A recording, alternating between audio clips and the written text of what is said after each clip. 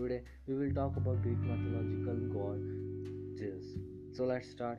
Zeus is a child of Kronos and Rhea, the youngest of his siblings to be born. Though sometimes reckoned the eldest as the other required disgorging from Kronos' stomach.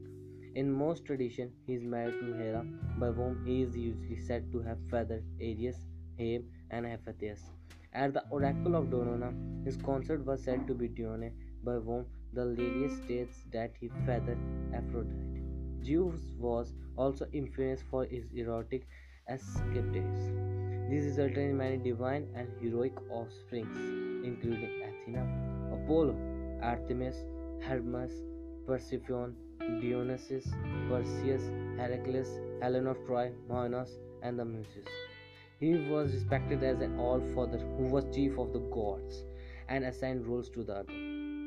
Even the gods who were not his natural children address him as father, and all the gods rise in his presence.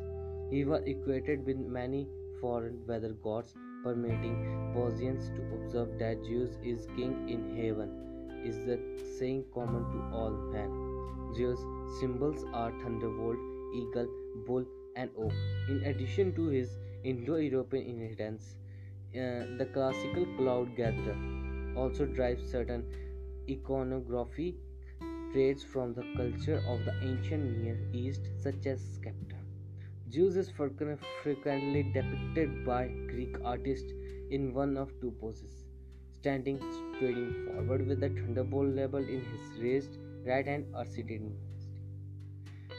He is said to be equivalent to Hinduism to the god Brihaspati, and in Slavic Peron, in Norse Thor, and in Roman Jupiter.